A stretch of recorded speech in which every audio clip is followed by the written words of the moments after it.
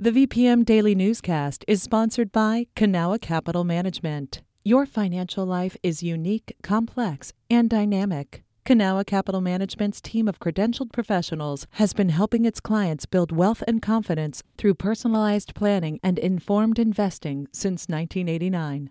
Learn more at cancap.com. That's KANCAP.com. You're listening to the VPM Daily Newscast, the recap of today's top stories in Central Virginia. From the VPM Newsroom in Richmond, I'm Kim Strother. The Town of Kilmarnock has plans to double in size. The town manager offered Lancaster County supervisors a two-part pitch during a recent public meeting, according to News on the Neck. One project involves the expansion of the town's utility services. The other adjusts Kilmarnock's boundary lines, adding 2,100 acres of unincorporated county land. The town's mayor asked for subcommittees to be formed to explore the plans. Some are worried the changes would complicate law enforcement coverage and increase property taxes. 3 families asked the Supreme Court in late November to pause construction on a natural gas pipeline in Southwest Virginia. VPM News editor Dave Cantor has more. Construction of the Mountain Valley Pipeline will continue after U.S. Supreme Court Chief Justice John Roberts denied an emergency stay on Tuesday. The application was filed last week by several landowners who asked for a delay in work while a related case is decided in a lower court.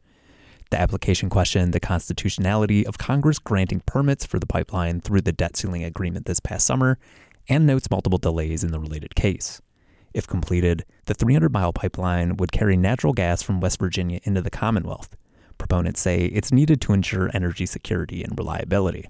In addition to objections over eminent domain, permitting, and legal procedures, opponents of the project say the MVP will endanger regional flora and fauna.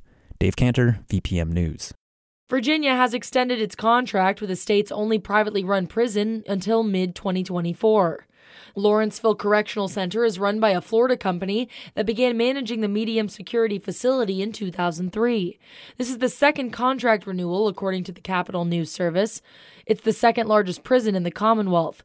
Questions have been raised about the number of overdose deaths there, along with concerns about safety, maintenance, and understaffing. Henrico County officials recently marked the opening of a $50 million sports arena located near now-closed Virginia Center Commons Mall. VPM News reporter Lyndon German has more. The Henrico Sports and Events Center officially opened its doors to the public on Monday.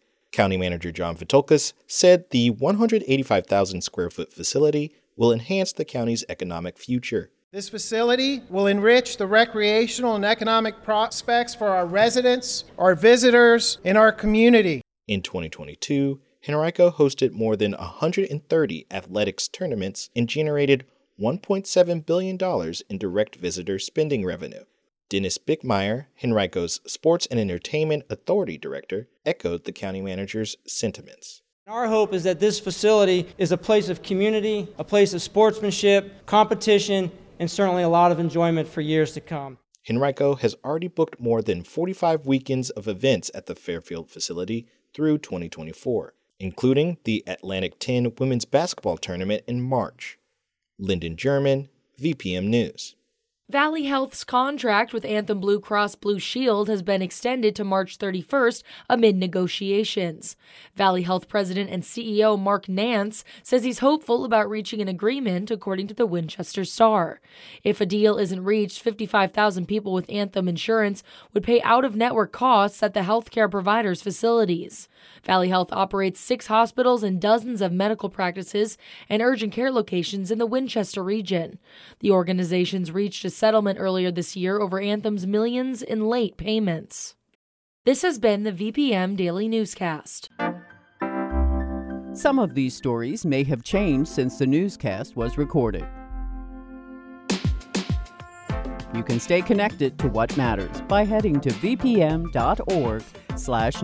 or follow us on Facebook, Twitter, and Instagram at MyVPM.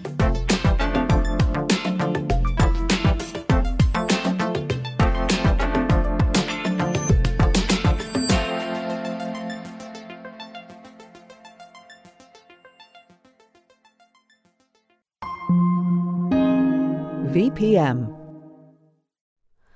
Hi, it's Terry Gross, the host of Fresh Air. We bring you in-depth, long-form interviews with actors, directors, musicians, authors, journalists, and more. Listen to our Peabody Award-winning Fresh Air podcast from WHYY and NPR.